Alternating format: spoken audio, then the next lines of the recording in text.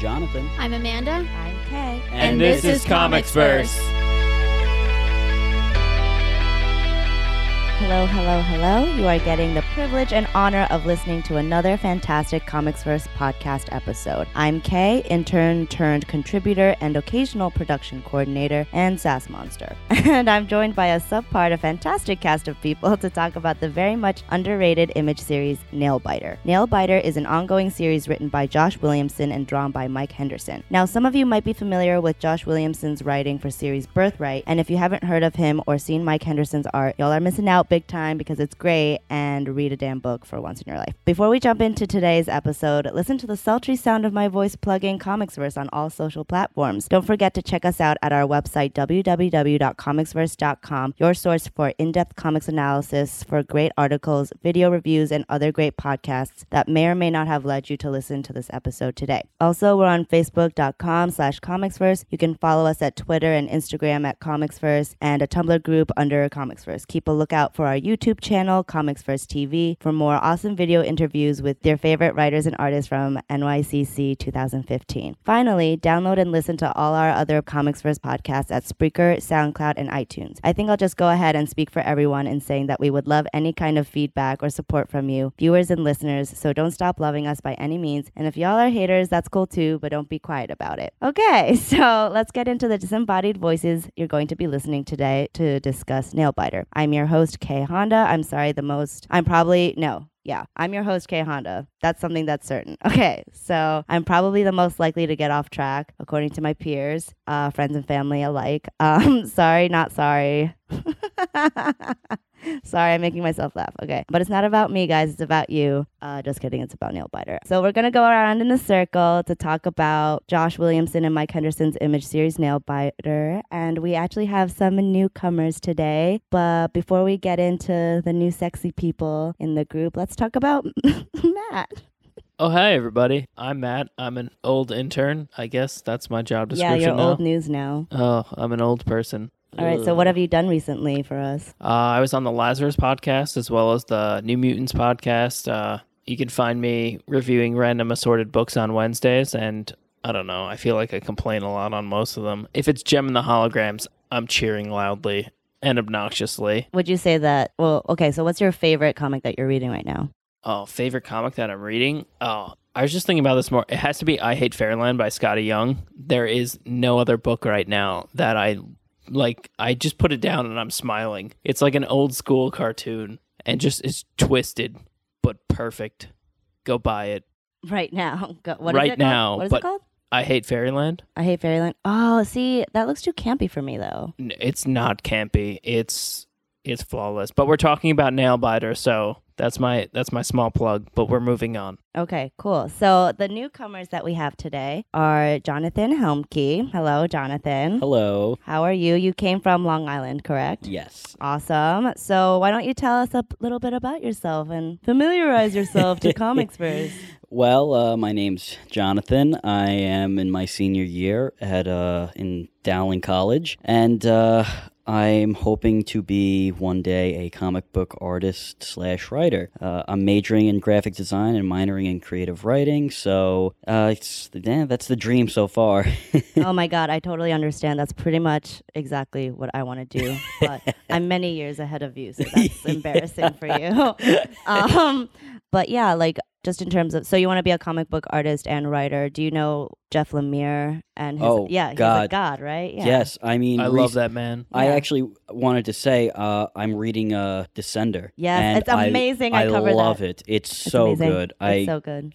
Even the art style I really admire because just the way he uses colors, it's great. Even the story is great. I mean, it's just an overall good comic book. It's something different for me because I'm used to reading superhero stuff, but something like this is very refreshing. Yeah, and also I just like the fact that Jeff Lemire, even though he totally can do his own art, he chose Dustin Nguyen to do his art for him, and I'm glad that he's doing collaborations because it's just Like, he's just a good storyteller. He's stylistically and artistically himself. But, anyway, that's not the point. But thank you. You're my new favorite person.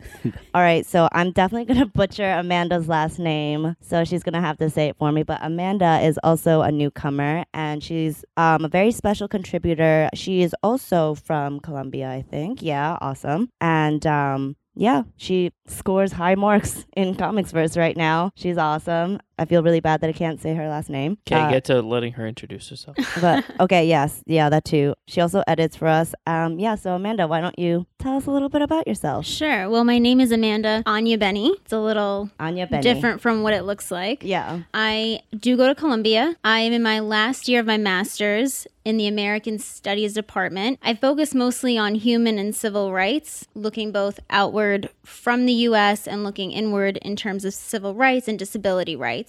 So yeah, I work on how the public learns about civil rights and how they're carried out. Oh, wow. That's really awesome. You're so important. This is so weird for me now. Okay, I'm sorry. I'm so incompetent at everything. All right, here we go. Thank you, Amanda. I guess my next question, just before we get started with Nailbiter, actually, let's start with Amanda because I know this. Amanda, you were saying that this is the first comic you've ever taken or you've read ever. So what were your thoughts on it, just as like a first comic book reader? Yeah, I was definitely a little nervous coming to this comic having not read any before. However, I have to say that I really did appreciate it. I felt that it was accessible to people who were in the comic book world and people like me who were just coming in. And I really did appreciate the different layers and the different narratives and characters because I felt like you could sympathize and empathize with many of them, and it kind of gave a little entry point to how we think about certain issues that are very prevalent in our society. Like, I would like to think so too. We'll see. We'll discuss it later. But Jonathan, what about you? What about me? What about you? Like, did you, just because, I guess, explain your experience with comics and then, because obviously you want to be a comic book writer slash artist. So kind of what are your interests in comics and what did you think about Nailbiter in general? It's interesting how I got into comics. When you say comics, I think of both manga and a regular American comics. So I guess technically in a way it started in 5th grade. The first comic I read was, or I should say manga, was Naruto. And I really loved it. And from there on out, I would, I wasn't really like an avid reader of comics, even manga or... I'm sorry. But anyway, I go back and... What just happened? I'm stuttering. No, you're fine. Okay. I would go back and forth between reading it and, take a break. But it wasn't until college where a new comic book store opened up, and I took a walk in. And first thing I decided to look for was Spider-Man because I really liked the movies. And ever since I read that first issue, I was hooked. Nice. I do not like Spider-Man, but I will not hold that against you. Lots of people like Spider-Man. This is not the podcast for that. But yes, understood. That's awesome, though. So, it's cool that people are coming into comic books at such different stages in their life, I feel. So, to go into that, Matt, when did you get into comics, and what did you think about Nailbiter? I got into comics when I was around 15. I mean, I read manga previously. I was really into Black Cat, D. Gray Man, Death Note, but I didn't really get into comics until one of my friends came in one day and he had a copy of Mark Millar's Ultimates, and he was like, Matt, you got to read this. And it blew my goddamn mind. I was amazed, and I've become a hoarder ever since. There's no more room in my house. It's just comic books. But my experience with Nailbiter was I remember when the first issue came out, and it was just the cover really drew me in. I was like, what is this book? It's crazy looking. And I picked it up, and it drew me in immediately, and I fell off because I pick and drop books off monthly as it is, but I was really drawn in by Nailbiter's covers are what always draw me in. I know when issue 13 came out, they had the classic Archie looking cover of Warren and Sharon Crane on their prom date. I was like, oh man, that's so cute. I need that in my collection, and that's what drew me back in. Yeah. That's totally valid. And it's funny because a lot of the cover art is pretty stylistically similar except for that one. And I don't know I guess it's because it's the beginning of it's the beginning of the arc just covering Shannon Crane and Warren's kind of relationship to each other. So it is interesting because that's the one that totally stands out of all the covers is the Archie cover. But anyway, I think we might stop for a second. All right, before we get started, I'm going to have Matt Murphy here give us a brief summary about what Nailbiter is about. All right, so first and foremost, we begin our story with Nailbiter Edward Charles Warren, and he is the Nailbiter. He's a serial killer. He chews people's nails until he reaches the blood, and then he murders them. Yay, fun times. Hooray! But he's the first character we're introduced to. Then we're introduced to a character called Finch, and we're first introduced to him as he has a gun up to his head, and he gets a call from his friend Carol, who's like, I figured out the deal with the Buckaroo Butchers, who are a group of 16 serial killers that are based in the town of Buckaroo. And from there, we're basically introduced into Finch trying to solve what happened to his friend Carol, Sheriff Crane trying to figure out what's going on in her town of Buckaroo, Warren trying to explain to the entire town why people become serial killers in Buckaroo. And the whole series is basically around trying to find out why there are serial killers in Buckaroo. And it's very interesting is the interpersonal character relationships and how everyone deals with each other, as well as seeing how the history of the town reflects on how other people see the town. That was beautiful. Thanks. You're welcome. Anytime. That's the only compliment I'm going to give you this year.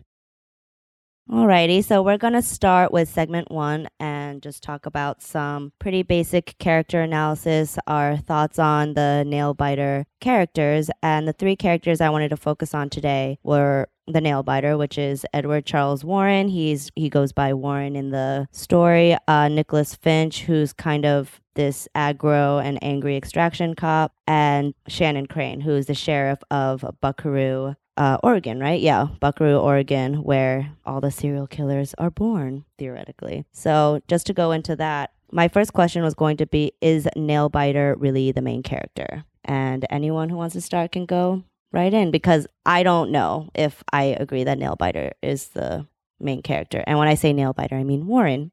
Well, for my reading the first 18 issues of the series, I have to say I think Buckaroo as a city is the main character in a similar way to how Scott Snyder writes Batman, with Gotham being one of the prominent characters, is that we don't really have a protagonist of this book. We start out with Finch, but we also start out with Nailbiter. Every character has their own part in the story, but they all interact. They're all secondary characters to the main plot, and the main story is Buckaroo. What is Buckaroo's history? What does Buckaroo have an effect on these characters? And how is it going to end? Will there be any resolution to the serial killer issue? And I think that's the main thing, is that this story is an exploration of the town. So the town has to be the protagonist of the story. That's actually a really good answer. That's really interesting. What do you guys think, Amanda, Jonathan? I think it's kind of misleading, the first issue, when you look at it. I mean, it's called Nailbiter. You get the idea with the guy on the cover of it biting the nails, and then you find out in the first few pages Warren is the Nailbiter. But as you dive deeper into the comic, it kind of lures away more around him, because he is one of the Buckaroo Butchers, but he is also a part of, I guess you could say, I don't know if cult's the right word, or a family, because he is, what is he, the 16th, I think, Butcher? Yeah, he's the 16th. Because the story also does focus on other Buckaroo Butchers as well, and as we keep learning about all these different butchers, we start to get closer and closer to the question, why does Buckaroo spawn all these serial killers? But I don't know if we get even closer to the question, though, because it's just kind of like we learn. That's what I was saying earlier, too. Like we learn more about the phenomenon of the serial killers being born, or quote unquote born, in Buckaroo, Oregon. But at the same time, even though we learn more about it, the nature of the phenomenon, I don't think gets cleared up. Even even though Matt and I have read the third story arc, we have more information revealed to us, but it still doesn't make it clear. So it's interesting that, Matt, you said that the town was the main character, and how, Jonathan, you were saying it's misleading, because I would think that stories need a main character or need a character to follow. And for me, I thought Finch was more of the main character than Warren. So Amanda, do you have any thoughts on that? Yeah, I think we do need to take the author's intention into account. And at the end of the first episode, we get him explaining how he wanted to look at the serial killer through the people around them and learn about what makes a serial killer through the people around them. So I think that it is kind of misleading, and our judgment can be clouded because we are learning about the serial killer. And so I think the identity of serial killer is the main character. Interesting. So it's almost less, because that's actually a really good point, because the series isn't called Warren, or it's not even called Finch. It's not anything like that. It's called the Nailbiter, and that is kind of the identity Warren is given in the story. And as we all learn when we read into it, Warren sometimes doesn't even live up to his serial killer identity. I think it's interesting that you say it's the identity he was given, because it's not something he'd always have wanted. It's like an irresistible thing he needs to do. Like, he sees a nail bleeding and he needs to do it. He needs to do it. Like, he never wanted it. It was given to him. Like, we don't know who gave it to him. We don't know why it was given. We don't know if it's psychological, his problem, but it was given to him. So I guess just to kind of clean up that segment, do you guys think that, I guess, what are your thoughts on Detective Finch and Sheriff Crane within the context of Warren and without him? Because I just worry that I personally feel like they kind of become non-entities if they're not involved with Warren in some way. But I don't know if you guys feel differently. So just think about just the characterization of those two and how you feel about them. Do you think that they're strong characters?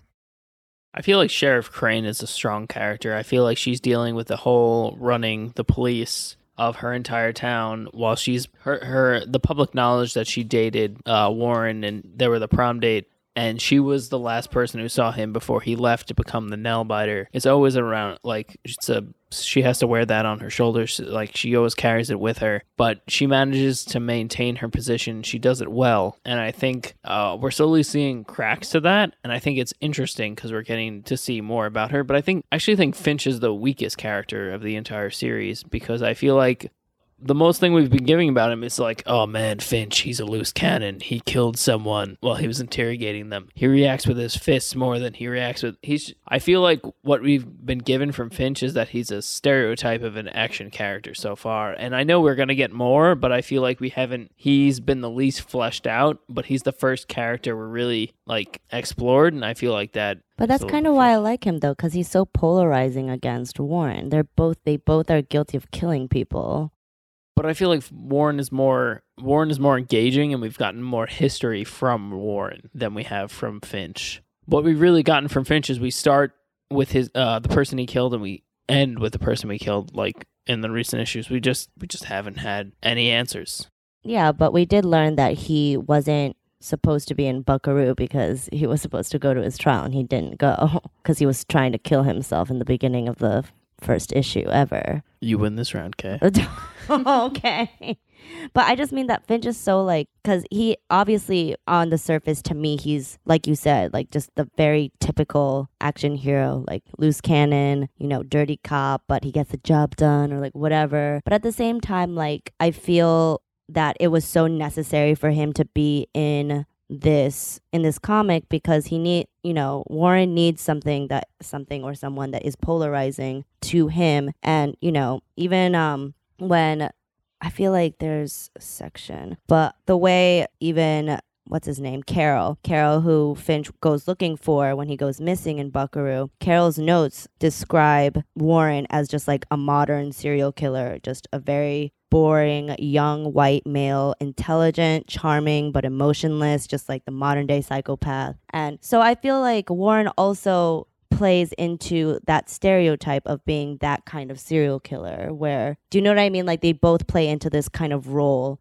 of being stereotypical versions of themselves. That's why I think it's interesting to talk about the characters, because is it even about them? Because they're just kind of playing up a role. Yes, Jonathan. I actually, when I see Finch, I see a bit of a mix of Carol and Warren between the two. Because Finch, like Carol, is not a detective, but he is in that field of where he has done similar things as detective work. But then at the same time, he has that relationship with Warren where he has killed someone. So he does know the feeling of what it's like to take a life. So I don't want to, I kind of like Finch, but I don't want to say he's a stereotype. Maybe he is. I don't know. But I mean, so far I like him. I think he's a pretty cool character. If there's anyone who I think is a stereotype, it would probably be, I don't know. I have to think more on that topic. Yeah, but that's the thing. Like, again, the stereotypes come from, I don't want to say a truth, but stereotypes come from something that is, a repeated image or a repeated identity. So I think that it is valid to say that Warren and Finch kind of play into their roles of, at least originally, they play into their role of like, oh, I'm like the charming antagonist and I'm like the loose cannon protagonist. And as we all seen after we read into it, it becomes a lot less certain who or like where anyone stands in terms of like a moral compass. And I think that Shannon Crane is probably the closest we can get to a moral compass, but even that is a little flawed. But what do you think about that, Amanda? I think Crane is probably the most multifaceted character because we do get this history. She was very emotionally attached to Warren, and we do get sides of Warren that don't normally fit what we think of as serial killer. We think evil, we think sickness, and he's kind of funny, and he does help out the other characters. When it comes to Finch, I almost dislike him, but I do like his place within the story because, as you've said, Jonathan, he has also killed someone. But I think it forces us to look at how we excuse Finch's killing because he's in a point of authority. And we have to think of Warren as a serial killer, which is a negative, sick identity. Right. And I think that that's why it's also important that I'm glad that you brought that up because Finch is, I think, supposed to be unpopular in terms of how he's characterized. Like, I think I agree with you that he is important in the story. Like, there are many characters that I enjoy purely because they fit into the story well. But if I met them at a party, I wouldn't talk to them because I don't care. Like, do you know what I mean? Like, yeah, definitely. Because the Cyclops effect. Yeah, exactly. The Cyclops effect. Exactly. Because I don't, Cyclops from X-Men, I understand his role in X-Men. That's great. I just don't care. Like, if I met him, I wouldn't be excited. If I met Wolverine, I'd be super excited. But, always Wolverine. Well, I mean, or X-23. She's cool too. Just a quick question. Yes. What do you guys think a serial killer is? Because it's mentioned by Carol that a serial killer is someone who's killed at least at the bare minimum of 5 people. But is a serial killer also someone who's psychotic, or can it be someone who is perfectly sane? Like, remember, I can't really say it. I've only seen parts of it, but American Psycho. I mean, we're going to get into that, good sir. But I mean, it fits into the characterization of the characters. So, Matt, did you want to add something to that? I really think, from what I've gotten from Nailbiters, that everyone has a thematic style of killing. The blonde, she murders people who catcall her. The Good Samaritan, he calls people on the street, help, help, help, and then he murders them. The WTF killer, he kills people for art. Like, everyone has their own style of killing. They kill people for their own way. Is it a style or is it a gimmick? I wouldn't even say it's a style because I feel like in Buckaroo, murder's such a recurring thing that everyone has to have their own identity with it. They identify with a certain style of murder. Right, and that's why it's like, we talked about how we get desensitized by stuff like that. They have like a murder store. Do you know what I mean? Like, they have a store that's like, isn't knickknacks. it the killer con they were trying to pet? Yeah. Yeah, that's a whole thing. And we'll get into that later. But I think that will be the end of that segment. Alrighty, so we're going to start segment 2, which is just going to cover the story or the arcs for Nailbiter thus far. I guess my first question will be open to everyone. There seemingly is no one villain in the story. It's not even a villain per story arc. It doesn't really seem like it's very clear on who the quote-unquote bad guy is. And I'm wondering if you guys agree with that and what your feelings are on that. I don't agree with that because I feel like we're clearly introduced to the bad guy in the first story arc. We don't know who he is. He's off panel, but we know he manipulated the murder of Hank, and also, was it Robbie his name was? Hank and Robbie. Kid, yeah. And we don't know if it's the guy in the black mask. We don't know if that's also the villain. We don't know who's the separate villain. We just know someone in Buckaroo is manipulating people to either kill people, manipulate situations, or just take out the serial killers in general. But do you think it's one person or a group of people? Because at this, like, even as you were saying, oh, remember so-and-so killed so-and-so, I was just like, who? Like, it could have been anyone. There's just so much death in this book that I almost can't keep up with how many deaths or who is responsible for which death. So it's almost impossible to decipher who the villain is, because it's just like, okay, somebody killed somebody at some point. I think it's separate groups. I think that everyone has their own agenda in this book. We'll never know who's going for what reason and why. And that we've been introduced to so many characters. That's what we've been talking about, that there's so many characters in the book. You can't figure out who's the main protagonist. We don't know what's going on, but we know that multiple hands are at work. Everyone has their own story. And we're not going to know what's going to happen until... We know what's going to happen until the story ends. So I think there are multiple villains, but we know there are multiple people at work right now. I think that question is kind of interesting because reading it, I don't see any of the butchers as villains. And I think it's mainly because we don't have something or someone to blame for why Buckaroo is the way that it is. And so I think the way that we don't know who the main character is, we also don't know who the villain is, because it's hard to place blame if so many people from this one area have turned out this way. And then we get the scene where the bus driver is trying to save the children and throw them into the river, and the young girl stabs him. She can't be held responsible. Yeah. So it's hard to find a villain when you don't know who's responsible for the way things are turning out. Mm-hmm. I definitely agree with you, Amanda. But when I think of the villain, it's hard to say, because even Warren, I can't really classify him as a villain because of two things. One, he's saved Finch and Carol, which I don't think a villain would do, but then again, at the same time, he has had a history with Carol. He probably could care less for Finch. And two, he did mention at some point that he would never kill one of his own, and when he said his own, I think he had mentioned or was implying anyone from Buckaroo. So I mean, I would classify him as an anti-hero, because an anti-hero like Deadpool or even I think Magneto now, because a lot of the villains are getting their own comic books, and I think it's because in a way they've all done some sort of heroic thing that some people agree with but not everyone. So I'm gonna for now classify him as an anti-hero, but less on the hero, more on the villain part. Okay, because I actually have a question about,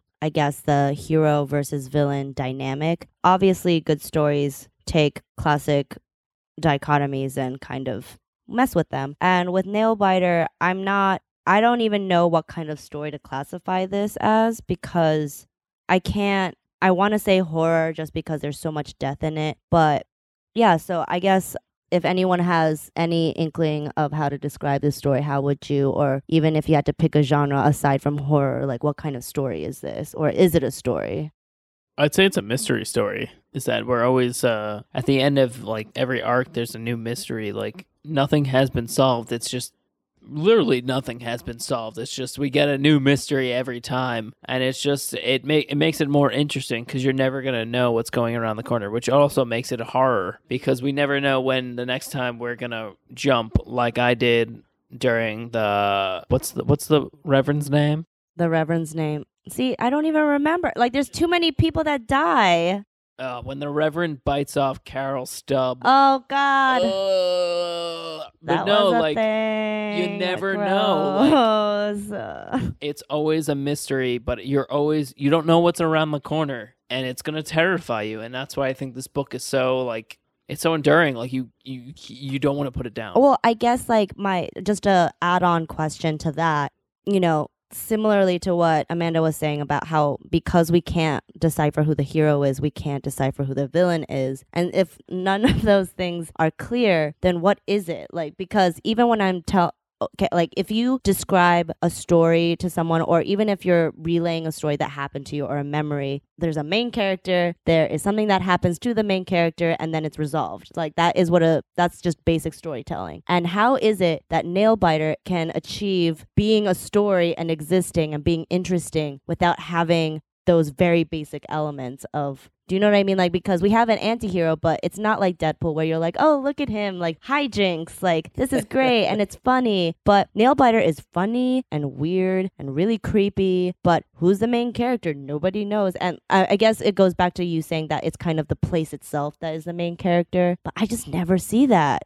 anymore. Or I mean, I see it in movies, but I think that's a little different. So I guess what are your thoughts on that? Just because I don't know how to feel about it. I don't know if it's a bad story because it's unclear or if it makes it so much better because, or if, I don't know if that's even a qualifier, but. What Matt was saying earlier before the podcast had started was Buckaroo can be associated, it's actually similar to Gotham from Batman. It does spawn, it's a place that spawns a lot of evil and bad things, but I guess the difference between the two is that there are some people in Gotham that didn't technically grow up in Gotham, and I don't think it was the city itself that made the people evil, but I think maybe the people that made the city evil itself. But that can't be said about Buckaroo. I mean, I guess we don't know yet, but Buckaroo is the place that made the people, or the Buckaroo butchers, who they were, but I think it's still too soon to tell. Wow, you flipped up. I think that's interesting because what I think in the third volume they introduced the fact that a handful of serial killers were brought into Buckaroo to I think it was did they breed the town basically? Because every Buckaroo butcher originates from some of the original serial killers that were introduced in the town. Right. Well, that's why it's so weird because it's like. No, but that's also if you look at the people in the background, like the people manipulating the situation, like the people who took away the guy with the bees, the people that brainwashed Agent Barker. We don't know if there's clearly people who have psychological issues that are passed down throughout the town. Like they're generational things. We see that Amanda, I know you spoke of the girl earlier who stabbed the bus driver Crow in the neck. Like you could see it in her face. Like she loved every minute of it. She knew exactly what she was doing. That's passed down. That's generational in the town. But there's also the people that have clearly been manipulated in this situation, like Warren. Warren has implied in the story that he wasn't always like this. He just wanted to know the secrets of the town. Yep. Barker has these violent hallucinations that she is going to murder people. And it's not even like a panel. That's just like proximity, and like it's consistent. Like it's over and over. And it's also implied in the last issue 18, that what happened to Finch, that Finch murdered this person, that he had the same like headache hallucination, and that's what he ended up murdering this person. We don't know what's coming on from this town. We don't know what's going on. But we don't even know if every impulse or any negative impulse that the characters are having are all coming from Buckaroo or not. And I think that leads into my next question that'll close out the second segment about the story. Just like this concept of death and violence, I guess, because, we've discussed how it is a funny story and there are like silly parts in it, but because there is no set hero or villain, it also kind of draws the question of like, okay, well, what makes a hero or a villain? And as we were talking, I was just thinking like, when is it permissible to hurt someone or kill someone? And that's really unclear, I feel like, or that question is made so controversial in this story, particularly because people you wouldn't expect to hurt someone hurt people, and people you don't expect to save people do. And it's kind of, not to get, I guess, too like culturally reflective or like reflexive about it, but it's kind of like, do we even have heroes and villains in life either? Like, because everyone's capable of doing the same things, good and bad. So that's kind of a question I would want to explore further with this story. So Amanda, do you have anything to add? Yeah, I think one of the things about this story that makes it so eerie is the fact that it doesn't pin responsibility on one person. Yes, we do know that the butchers seem to carry traits from earlier generations, but we get the sense that these are human qualities, that we are all capable of being a villain, of being a hero, of being somewhere in between. And I think that's what makes the story so hard to diagnose and so hard to pin in a corner. And I do remember Crane says one quote, and I traced it back, and it's a quote from Nietzsche, and it says, "He who fights with monsters should be careful, lest he thereby becomes a monster. And if thou gaze long into an abyss, the abyss will gaze into thee." And it speaks to this idea. It's great, but it speaks to this idea that we're all capable of doing horrific things, heroic things, and we can't be pinned into one corner because these are human qualities. Right. If we're going on quotes here, I'd like to say I forget the actor's name, but in Batman The Dark Knight, Harvey Dent says, you either die a hero or you live long enough to see yourself become the villain, which I think holds some truth. Yeah, it definitely does. What about you, Matt? I think the most interesting thing, I think Warren's trying to redeem himself, because I think he still loves Sheriff Graham. We can see it in the scene where he sneaks into her house and he's underneath the bed and It's her also hands over the bed, and he kisses her fingernails, he doesn't bite it. It's also so weird because he draws a portrait of her in his own blood, and it's ew, but that's cute, kind of. He's weird. just so devoted to making up his image to her and this image for this town. He knows what he is.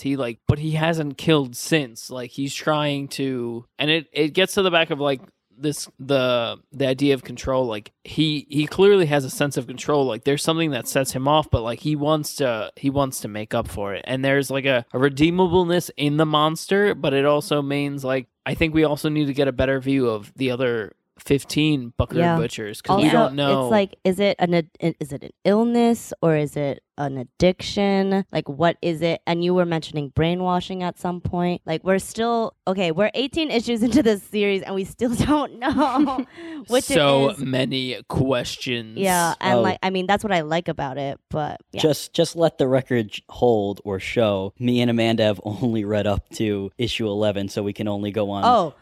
But you're gonna read more of it and still be I'm gonna expect text messages from each of you. Don't worry. Being I don't know still. Is this supposed to be true? And it's I messaged you last night. I was yo, this comic is gross. Yeah, it is gross, but it's also awesome. I don't think that I look for any answers, though. I don't think I'm expecting to see clear-cut answers of why things are the way they are, or how people got to a certain way. Mm-hmm. So I don't know if I'll be disappointed. Yeah, that's fair too, because I think that after a certain point, I'm sure Matt and Jonathan would agree, after a certain point in the series, you kind of think, oh, well, I guess this is just how it is. And, comic book writer Bendis makes a cute little cameo.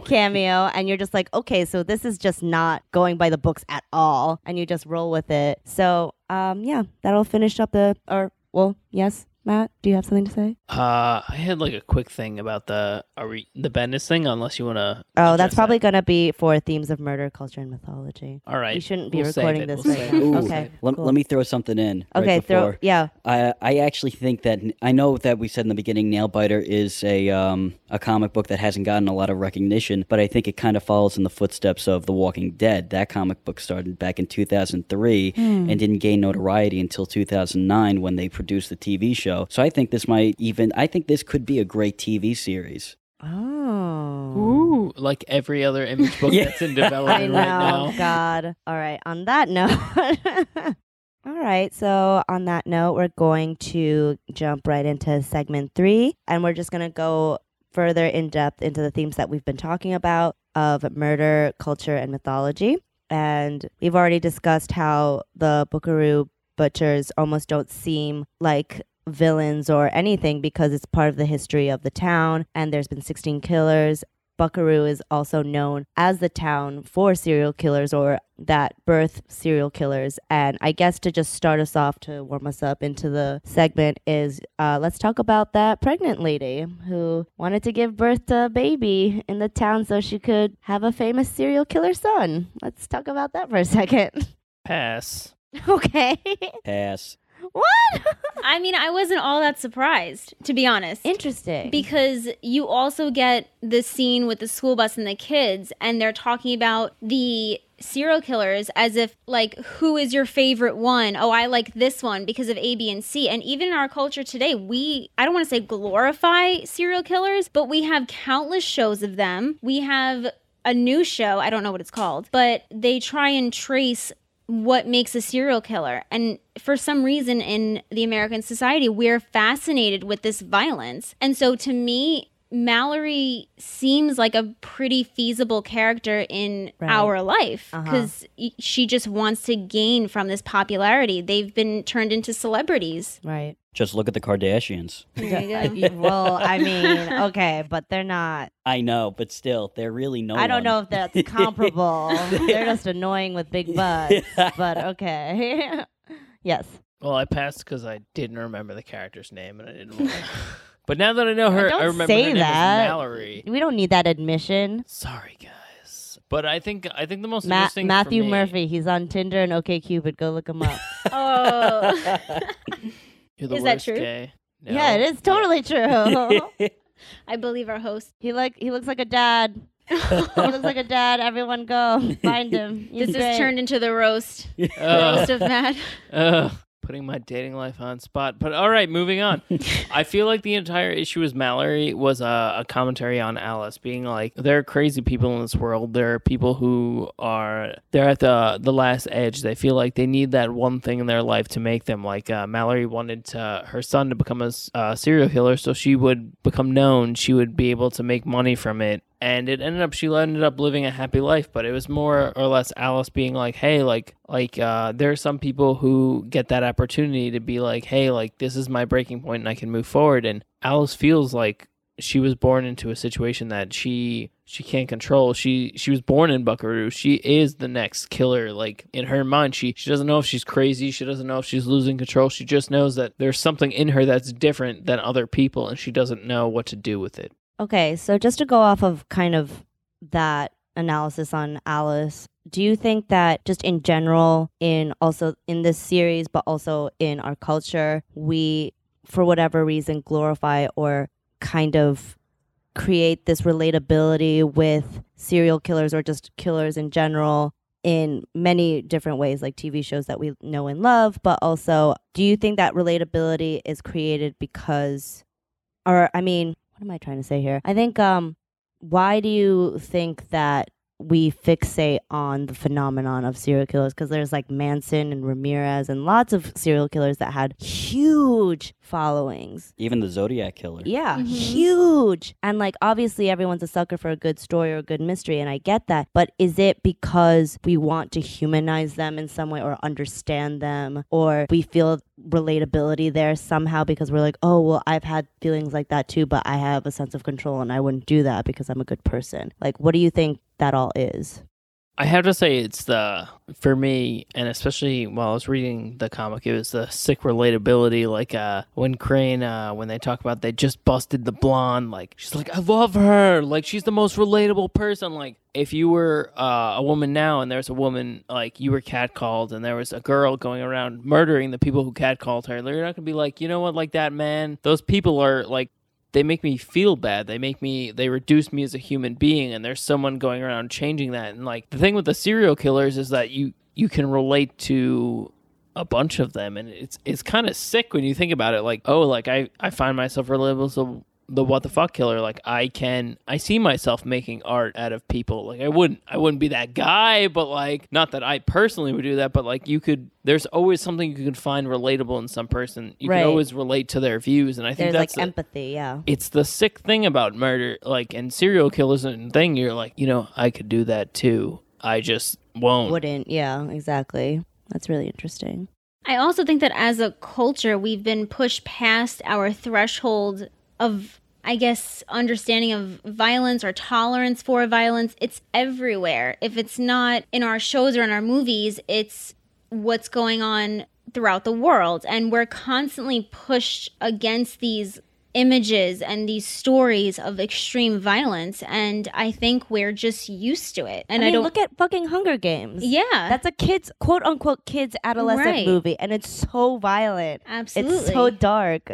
And they also, and it's funny because Hunger Games was originally supposed to be a parody of what we are doing as a culture to the culture of violence and all of that. And it's become a culture of violence in itself. Yeah, it's just feeding into itself. And that's really interesting because it also reminds me of movies like Natural Born Killers or TV shows like Jonathan mentioned earlier, like Dexter. Yeah, Dexter. And making, a serial killer or someone with a personality disorder or someone who's, mentally ill kind of relatable, or even Hannibal, which is literally a show about, Dr. Hannibal and how he's relating to this investigator who's also kind of an outcast in his own way. And it's kind of this weird relatability to that outcast feeling. But then that's so complicated and like, it's weird because you don't know how to feel about it, but it's so culturally already inherent. So what do you guys think about that? Oh, I was going to say the reason why I think a lot of people try to either root for or relate to the serial killer is because of the way I think Hollywood makes them out to be. I mean, like we just said, Dexter, I mean, by day, he is a regular guy leading his job, and then by night he's a serial killer. But he's a serial killer who kills other serial killers, bad people. So it's like, oh yeah, he's the good guy. But it makes you think twice talking about it. Who really is the good guy? Is it the police department who's trying to catch, like in season 2, the Bay Harbor Butcher, who technically is him? Or Right. is it Dexter, who's, he has stopped a lot of bad people who have slipped through the cracks and have been released into society? But do we call him a serial killer for killing serial killers, or? Well, that's the thing. Like, it's what I mentioned before. Like, when is death excusable? Or when is pain excusable? Because there's a character on Dexter as well who's just like, I see through all of your shit. Like, he's, I forget his name, which Sergeant is so terrible. Dokes? Yeah. Dokes is just like, I can see right through you. There's something really fucked up about you, and I'm going to figure it out. And you've had everyone else fooled, but I know that there's something messed up in you. And, Dexter's just trying to assimilate himself. So there is sympathy there, but there's also at least one character in any of the stories who are just like, this is wrong. But then again, Dexter's origin story, he, in a way, he was born in a pool of blood. When they found him, his mother was murdered, and he even had Me and Amanda's face right there. We're like, what? Oh, yeah. I was like, yeah, of course. Yeah. He had a brother who wound up being the ice truck killer in the first season. He was also a serial killer. So this kind of begs the question, is it something we're born in? Is it something that these people are born into? Or do we have to witness it at a young age? Because when people are very young, they're very susceptible to things. I mean, that's interesting too. I think that it is about it's a little bit of nurture and nature, with anything. That's what I believe. Maybe that's a little too kind of general, but I think also in terms of just violence and murder, this is definitely not the first book or series that kind of touches upon what we're doing as a culture in terms of kind of being desensitized by murder and violence, and then not only that, but kind of capitalizing on it a little bit, even if it was just like making them into celebrities. Like, I just think about Natural Born Killers because you so root for them, but they're awful people. But then they're also faced with equally, if not worse, people who are supposed to be cops or, not even civil rights activists, but like people who are supposed to be there for the people. And it's kind of that relatability. You just think, oh, well, I guess then it's justifiable because they feel that way.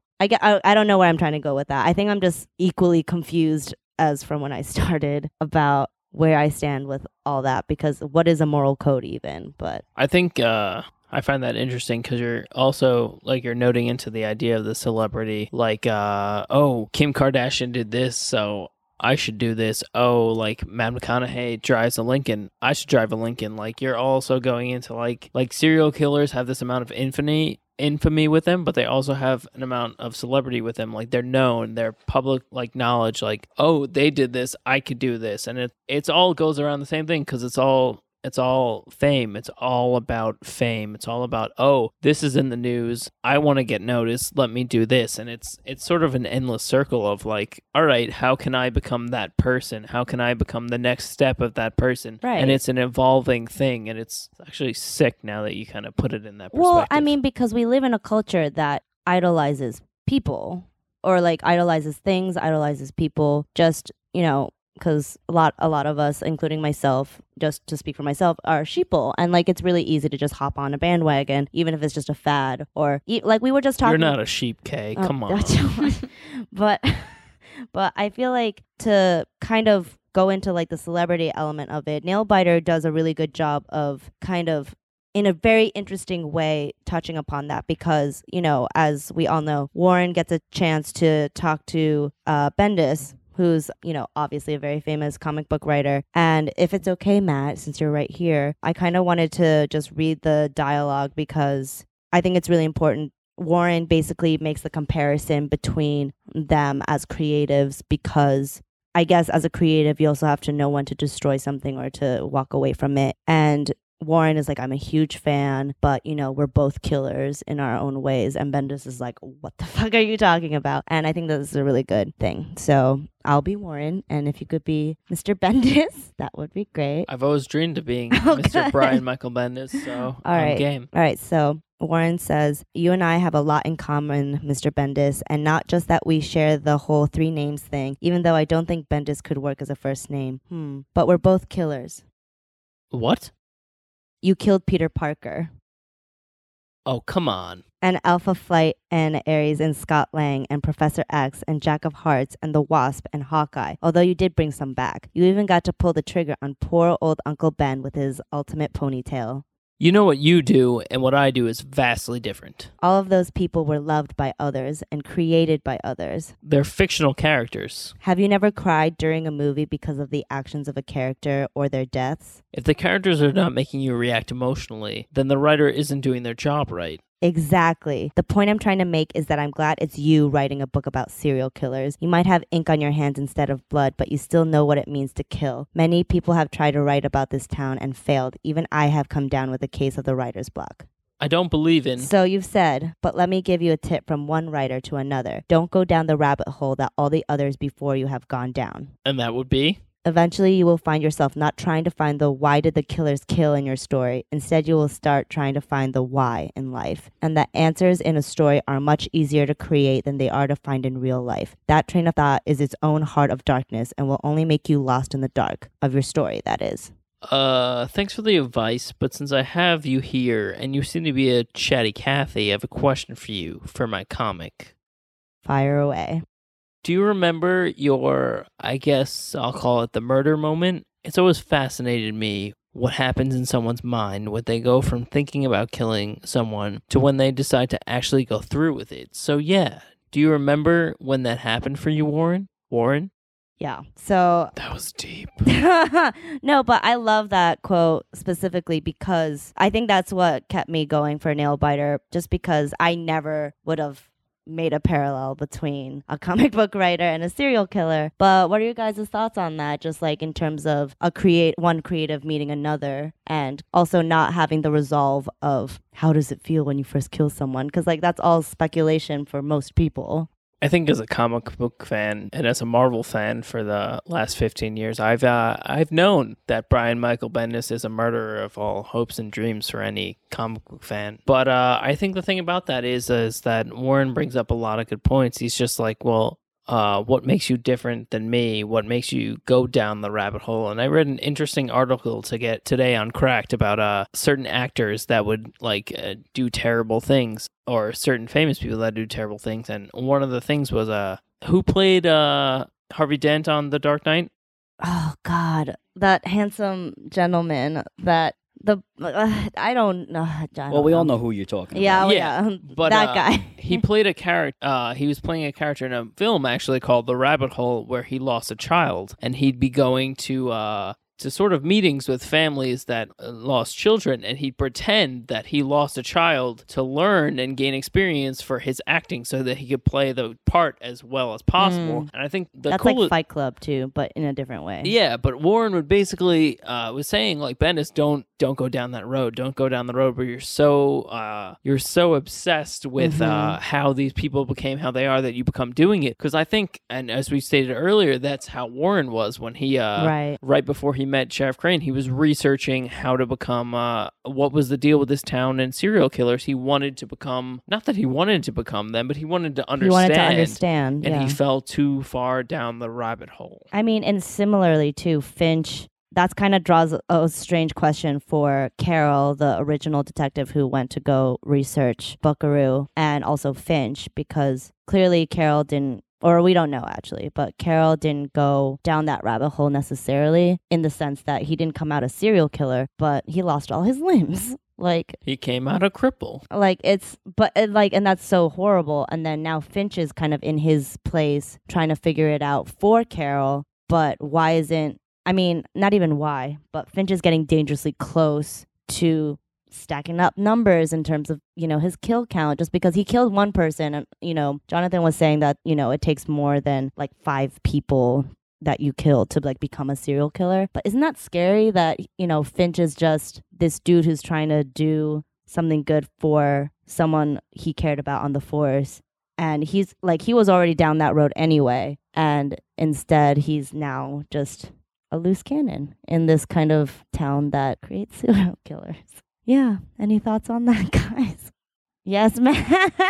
Sorry. I think the thing is, like, if you look at issue number 18, the implications between Agent Barker and Finch is that her headaches and her hallucinations of murdering people, of becoming a serial killer, not a serial killer in sense that she just sees herself as a killer. Like, she loses control.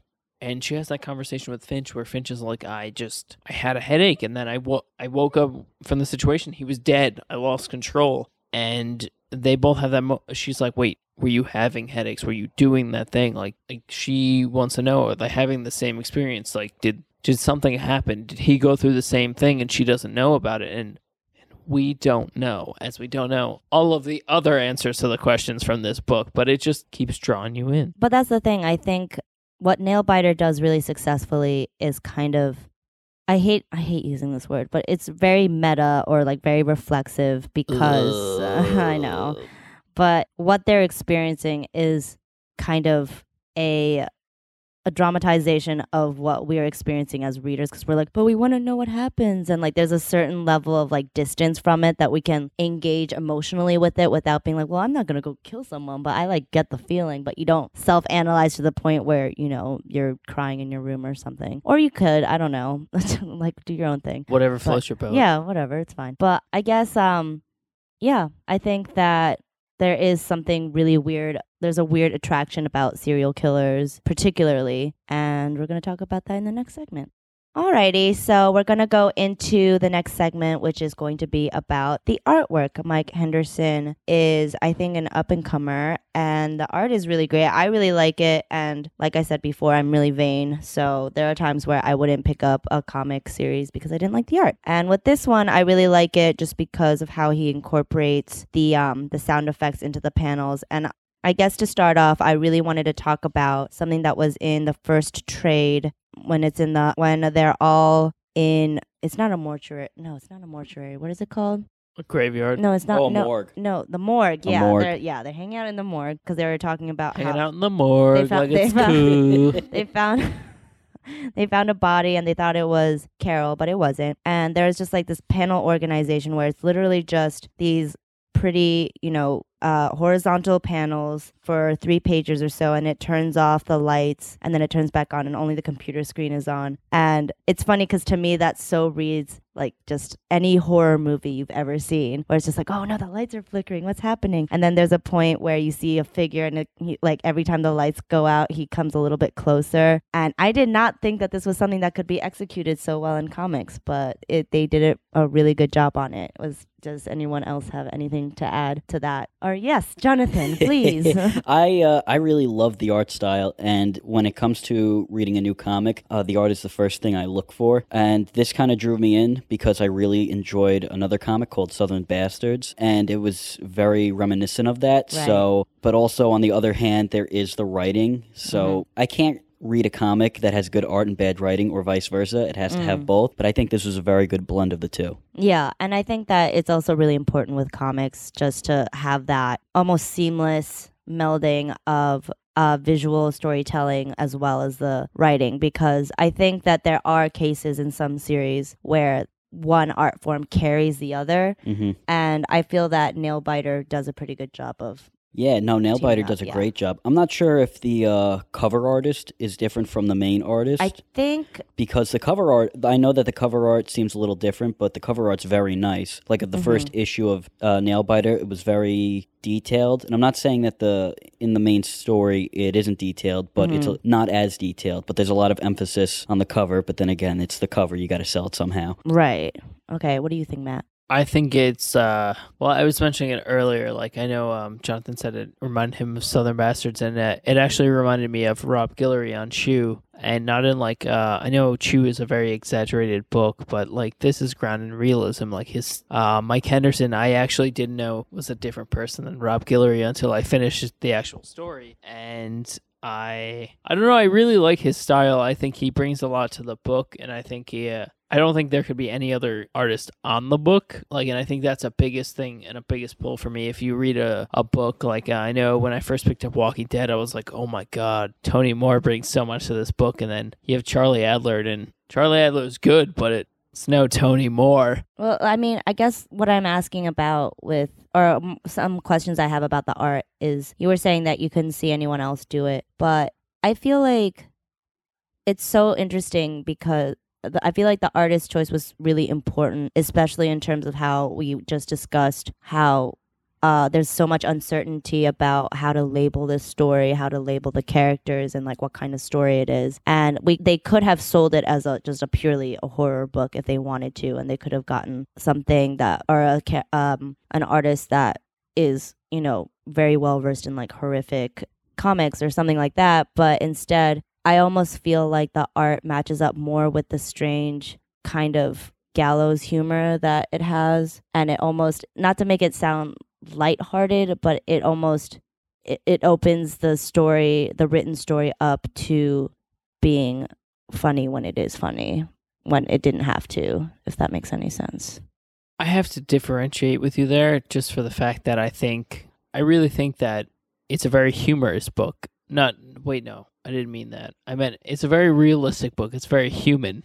And like everything is it all sort of like the serial killers can be like humorous. They could be outlandish, but I could totally see this in American culture. I could totally see this town. I could totally see these people. And I think the artist encaptures that perfectly. And panel by panel, I believe like nothing, like it shocks me in what happens, but it doesn't, like the art portrays it perfectly. Like I can relate to what I'm seeing on the page to what I'd see in an average AMC show, like Into the Badlands, Walking Dead, or right. Breaking But it's Bad. not like you're watching a news show of like a news coverage. Do you know what I mean? Like it's still a level of distance from it. Yeah, I understand that. It just it's not heavily detailed. It's exaggerated, but it's very realistic in what it portrays. Quick question. Was in the issue with Bendis, was he a co-writer in that issue? Because that definitely sounds like something that would come from him. I don't think so, actually. It probably had to get permission or something, They right? definitely probably, yeah, I'm sure that they had to talk to him directly about it. But I don't know if he even co-wrote it. I'm not sure. That's a good question. Because I was just wondering, because when I was reading the part that you and Matt had read, it felt like it was definitely something he would write, because I've read a few of his stories, mostly Marvel stuff, but that's what he's associated with. I don't know. Has he done anything other than superheroes?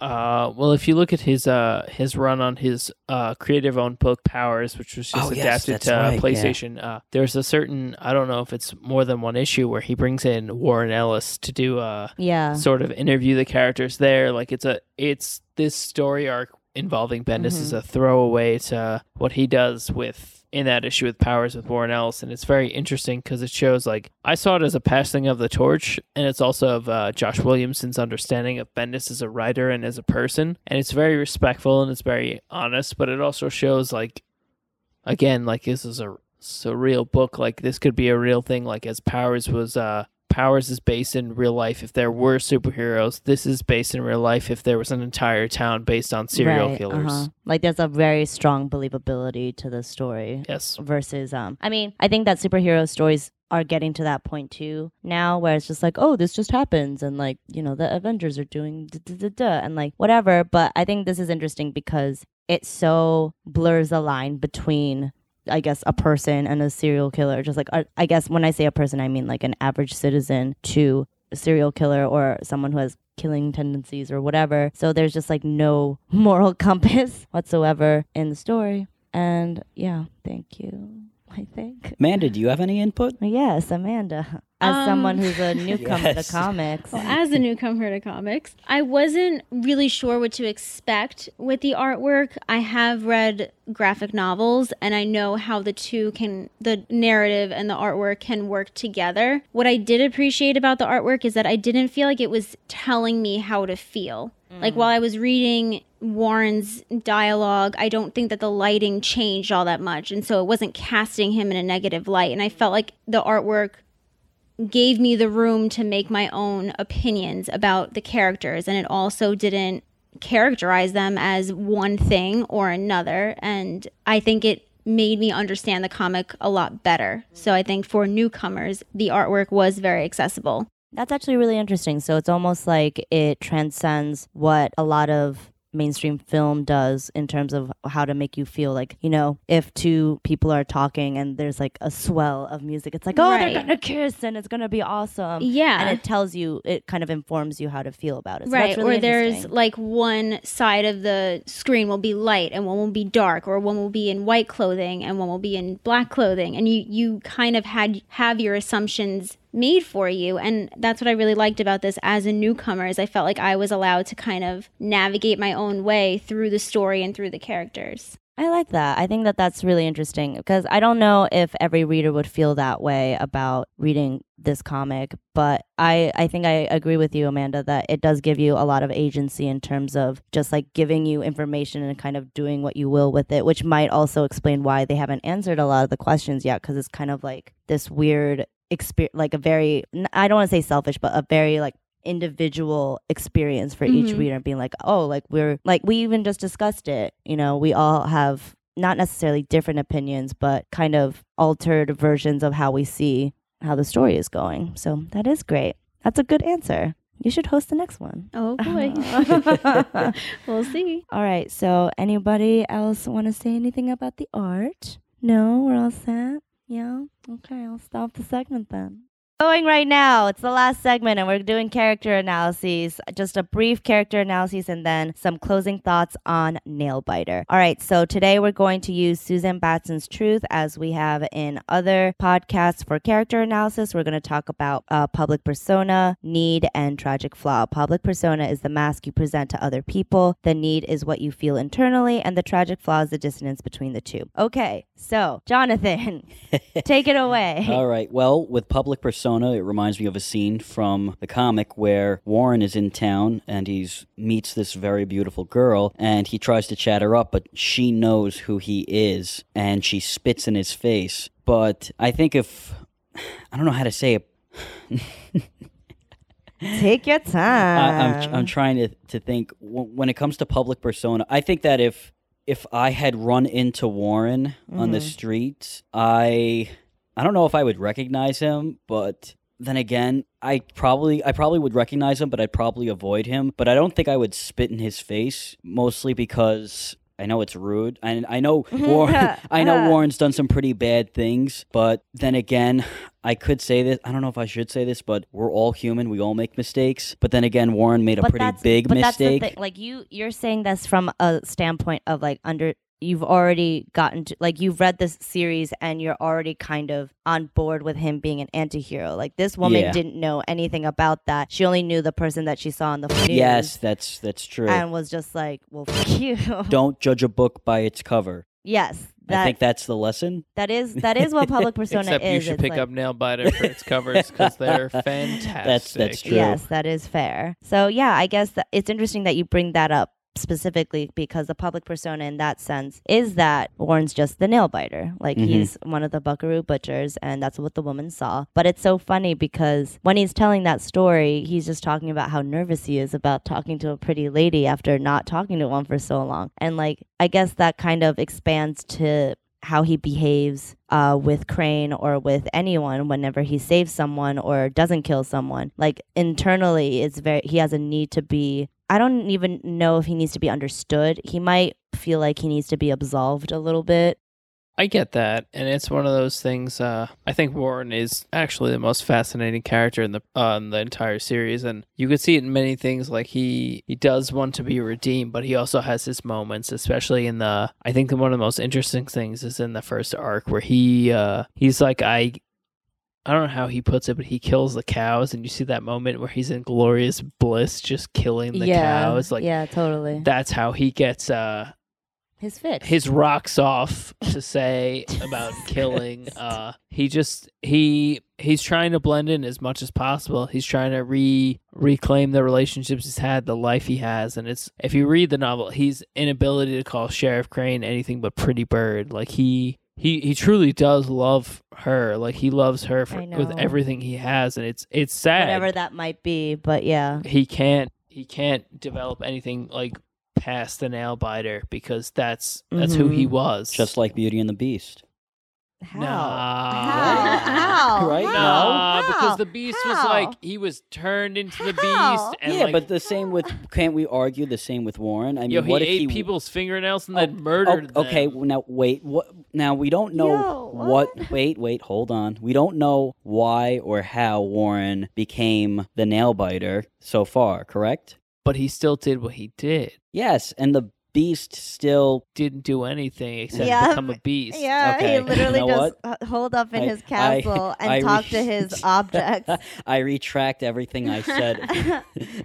I think I know where you were Do you going know what with I was it. trying to get I think at? so. Okay. But the Beast didn't do any, like, the Beast's public persona was also that of, like, a monster. So people thought that he Yes. was going to hurt people. And the nail biter is a more complicated version of that because he actually did hurt people. But then again, the Beast would never have hurt his own people, just like Warren said he would never hurt any of his own But the people. Beast didn't hurt anyone. Okay, I get it.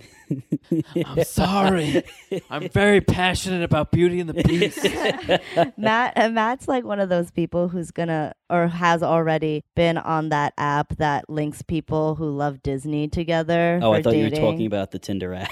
No, it's like Tinder app, but it's for people who love Disney, and Guys, he's really let's, happy about it. let's stop talking about my love life. Let's move on with the story. Okay, well, we were talking about the nail biter and Crane's love story, so it made sense. Yeah, yes, it did. Can I put us back on track? Yes, please. Thank you. Thank you, Amanda. Thanks. I think back to your reference of the Beast, but I think that they have a similar need in that they want to be seen as more than what the public knows them as. And when you become a serial killer like the 16 in the comic book, they have their names retracted and it's just what they do, like the nail biter. Like Right, that's all yeah. he is. And I think his need is just to show people that A, he can be so many different things, and B, that we can be like him too. In the scene where Finch is trying to interrogate him, Warren is really antagonizing him because he's also killed someone. Mm-hmm. You know, Totally. so I think it's a need to show that he's human, but also that we're human as well. Right. That's really interesting. Again, another very Yeah, smart slam. thing. from Yeah, slam dunk. I like Thanks, that. guys. Yeah. It's the mimosas talking. All right, so I guess that settles it for Warren. Should we look into? Can we look into this is kind of just my own imagination going, but I kind of thought I was seeing something between Finch and Carol.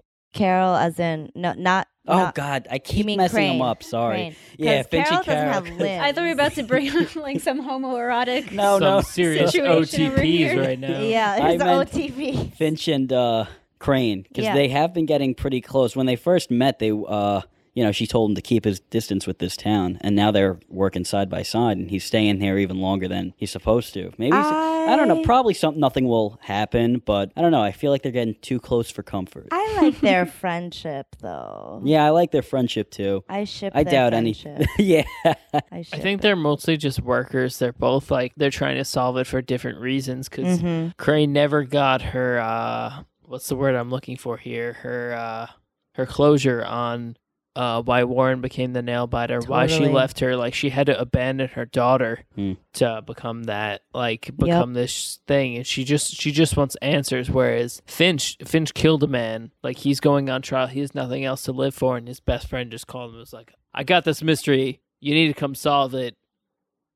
Like, come over. Yeah, like this is like just it's very much a literal lifeline of just like you're gonna like he obviously Carol didn't know that Finch was trying to kill himself, but They all have the end. selfish reasons for being there. There Mhm. wasn't a history between Finch and the FBI agent, was there? Because when she Barker? because when she first showed up, she seemed to have known him. She was actually shocked that he was there. I think she knows him because he was probably redlined in the sense that they were supposed to keep an eye on him before the trial, and he was probably going to kill himself before the trial, but instead he ends up in the serial killer capital of the world. Yeah. I don't know if this would be the same in the comic books, but usually the FBI will employ army interrogators to interrogate people Right, of yeah, interest. So too. she may have known about him on a case that he had killed someone. So Gotcha. that could be Very good insight. connection. Yeah, everyone wants to date Amanda right now. Okay. But I mean, I'm actually kind of interested in doing a analysis on Crane as well, because her public persona, as you said, Matt, was like, she's toughened up. She had to pretty much sack up and do her job, and she's done a great job of doing it. Sack But- up yeah, is my sack up. favorite term. Yeah, she had to sack up. And but then I think that you guys will get a chance to read the third story arc probably, but it really goes in depth of it shows her as a girl who's just kind of into a guy, you know, just very into someone, and you know, there are petulant elements to it, and she's also like, why would he leave me? Like, I loved him. And it's like, it shows a different side of her. And I think that her need might be still that kind of teenage girl who's just like, what did I do? And it's kind of what you were saying about how she needs closure with Warren. But it's such an, I don't know how to explain it. It's like, it's such an adult problem, because even though you have this weird thing that kind of doesn't make sense, this emotional thing that you want to be resolved, where you're just like, when you're 16 or whatever, and you're like, why did you leave me? Like, you want to have that conversation, but it's already so past that you're both adults and things have already happened, and now he's the nail biter and not just Warren, her boyfriend. So it's weird. Like, I think that makes her very biased when it comes to Warren, but then she still tries to do her job.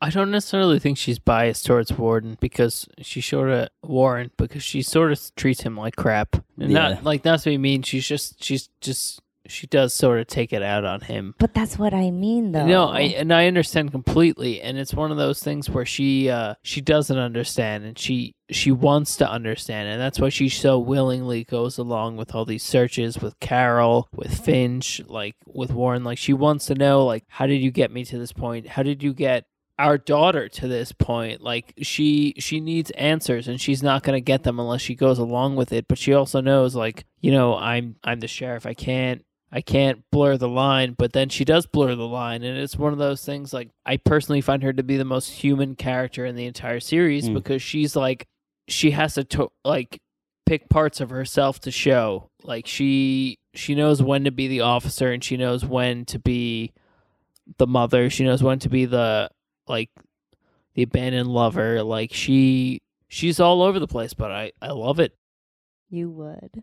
Shut up, Kay. Do you think she still has feelings for him? No, I shouldn't say that. Yes, I obviously. mean, obviously, but I think she has feelings for him for the wrong reasons. I think Explain. because they had the baby together, she feels that maybe she feels that she has to give him another chance because he's the father of their child, who now, from what we can tell, is possibly on the verge of becoming the next Buckaroo butcher. But I think that she knows better than to trust Warren even a little bit to be a father ever. Like, Yeah, she knows that, like, I'm sure that in the same way that everyone feels like they want to tell someone a secret just because they want to, I'm sure she wants to tell Warren, but the logical part of her is like, no, what would that even do? Because he would probably try to fit that role as a father too, because he's trying to fit the role as a reformed killer or whatever. And she's just like, no, I don't.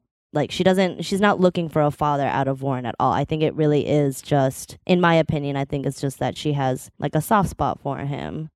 She could also be trying to figure out what changed him, not only for her own closure, but if she figures out what turned him into the nail biter, then she has a shot at saving her own daughter. She already sees that Alice seems very detached. She doesn't really care when Hank and Robbie are killed. They were just like, yeah, they deserved it. Yeah, and they were killed in brutal ways. One committed suicide. You don't naturally have or think you would have that kind of reaction. And so I think she sees her daughter slipping. And to save her, she might want to get closer to Warren. That makes a lot of sense, yeah. Oh, I was going to say, Amanda, do you think that she'll still have feelings for him after she finds out why he did what he did? Or do you think she'll just, I found my answer, I don't need you anymore, I can finally be at peace with myself? I think she would have feelings for him because once you find the reason why someone acts the way they act, you kind of start to understand that it's not their fault, that it's not them as a bad person. It's that there was some circumstance that made them that way. Right. And if you honestly, like, it's also one of those things that I don't want to say that like they have a abusive relationship or anything, because they're not even together or anything, but it is kind of, it parallels that in the sense that sometimes, you know, for whatever reason, without sense, you're going to care about someone. And if it was as easy as just finding an answer for Crane to kind of stop having feelings for someone, she would have already done it. She would have already found a way. Like, she would have made it logical to herself and been like, yeah, this is not going to work, so bye. But because there are already still, or not even already, there are still feelings there, I think that Amanda's right, that even with the answer, if anything, it'll just kind of make her feelings almost justifiable, because it's like, oh, okay, because there was a reasoning behind it. It's not just madness, or like, it's not just you killing people. And that's really interesting, because she's in a position where she's supposed to be the law. She represents the law and has to follow these rules. And it's great that she is kind of like that, I guess the closest we can get to a moral compass. But that's her Achilles heel, is that she has feelings for Warren still, and there's no closure there, and there never will be. But that's okay, because I'm sick that way, and I want them to be just suffering in their love for each other. Do you ever think that this will come to an end, this story? Like, I feel like this is one of those stories that can go on for a while. Do you see this ending? I don't know how soon? It could end. That's why I'm like confused and excited, but also angry. It makes me feel a lot of things. But that's a good question. I don't know. I don't even know. I would almost be disappointed if it was just like a cult or something. Yeah, it's I like would at too. this point, I'm like, what is it? I think that's the thing, and I hate to put this out there, but that's the thing with a lot of image books. Like, there's a lot of books that, like, they have a determined, like, end in the mind, but, like, look at books like Morning Glories, or you do look at Walking Dead, or, like, you look at Invincible, and, like, they have, you're like, oh, man, I know exactly where this is going. Oh, my God, wait, the end of the arc happens and you don't know. And I think that's the coolest thing about Nailbiter, is that it fits exactly with the publisher it's with. It fits exactly like in its themes of like mystery and horror. Like, you're always guessing, and you're always like, all right, I know exactly where this is going, but you don't. And you want to keep reading, and it brings you in each time. And I think that's one of the most enjoying things about it, as well as with the characters. You never know where they're going to go as well, because you don't know enough about them. Yeah, I think that Nailbiter does a really good job of withholding the right amount of information, because, or at least for me, that's also a very subjective experience. But there are a lot of comics where I'm like, yeah, okay, I figured that character out. And then it's just about. But that's what I love about Nailbiter. It has me wanting more. Mm-hmm. I want to read the next issue. And Yeah. I think that's very key for any comic to have. Yeah, exactly. It has to keep you addicted to the drug that is comic books, because every issue is only like 23 pages, and you're like, wait, what? Now I have to wait a whole nother month. Yeah, or you can do what I do, which is just wait and just buy the trades for $10, because Image is amazing in that way. But okay, so I guess that wraps up everything. Does anyone have any final thoughts on Nailbiter, or any suggestions to anyone who might want to read it, or any negative opinions about it even? I think it's actually a really good book if you're trying to get into comics and you don't care much for superheroes type of stuff, which the majority of comics builds up, then this might be a good read for you. Cool. Glad I chose it. This is right down your alley if you like horror books, or if you like mystery books. It's also one of those books, like, you if you want to tell someone, all right, like, you want to read a comic, as you said, like, this could be the first comic you read. Like, it's a great opening arc to like experience it with visual storytelling, where it's not just like, oh, you're in a movie, you're watching what's going on. Like, you have to experience it like with words, with pictures. Like, there are panels without words that have just evoke as much emotion and like interest as they do with words. Like, it fully engages you, and it's a great series to be a starting out book. That's really interesting, because I never would have identified it as an introductory series before, but I wouldn't until we actually talked about this and sat on this podcast. Oh, interesting. And Amanda, as someone it is an introductory comic for you, does this make you want to read other comics, or are you just kind of like, okay, like. No, I mean, I really liked it and I didn't expect to. I had always had the assumption that it was about a superhero and there's very common arcs and you can almost always guess how they end. And I'm actually glad to hear that it goes up to 18 because I have more to read now. And I really appreciated, after having read graphic novels that are mostly about trauma and they use the visual and the narrative to kind of tell a story because there is no right way to tell a traumatic story. And I like the fact that this wasn't really a traumatic story. It was just a story about a town. It was very human, and the artwork went along with that and kind of let you make your own assumptions about it. So I'm very pleased with my first experience. Yay, that's so good to hear, because I, again, as I started off this podcast, I chose Nailbiter because I didn't think that it was getting nearly enough attention. I actually got to talk to Josh Williamson when I got his signature at New York Comic Con, and he was just saying, yeah, like, Mike Henderson and I, just like doing it, and Mike doesn't think that anyone cares about this series. And I was like, I care so much.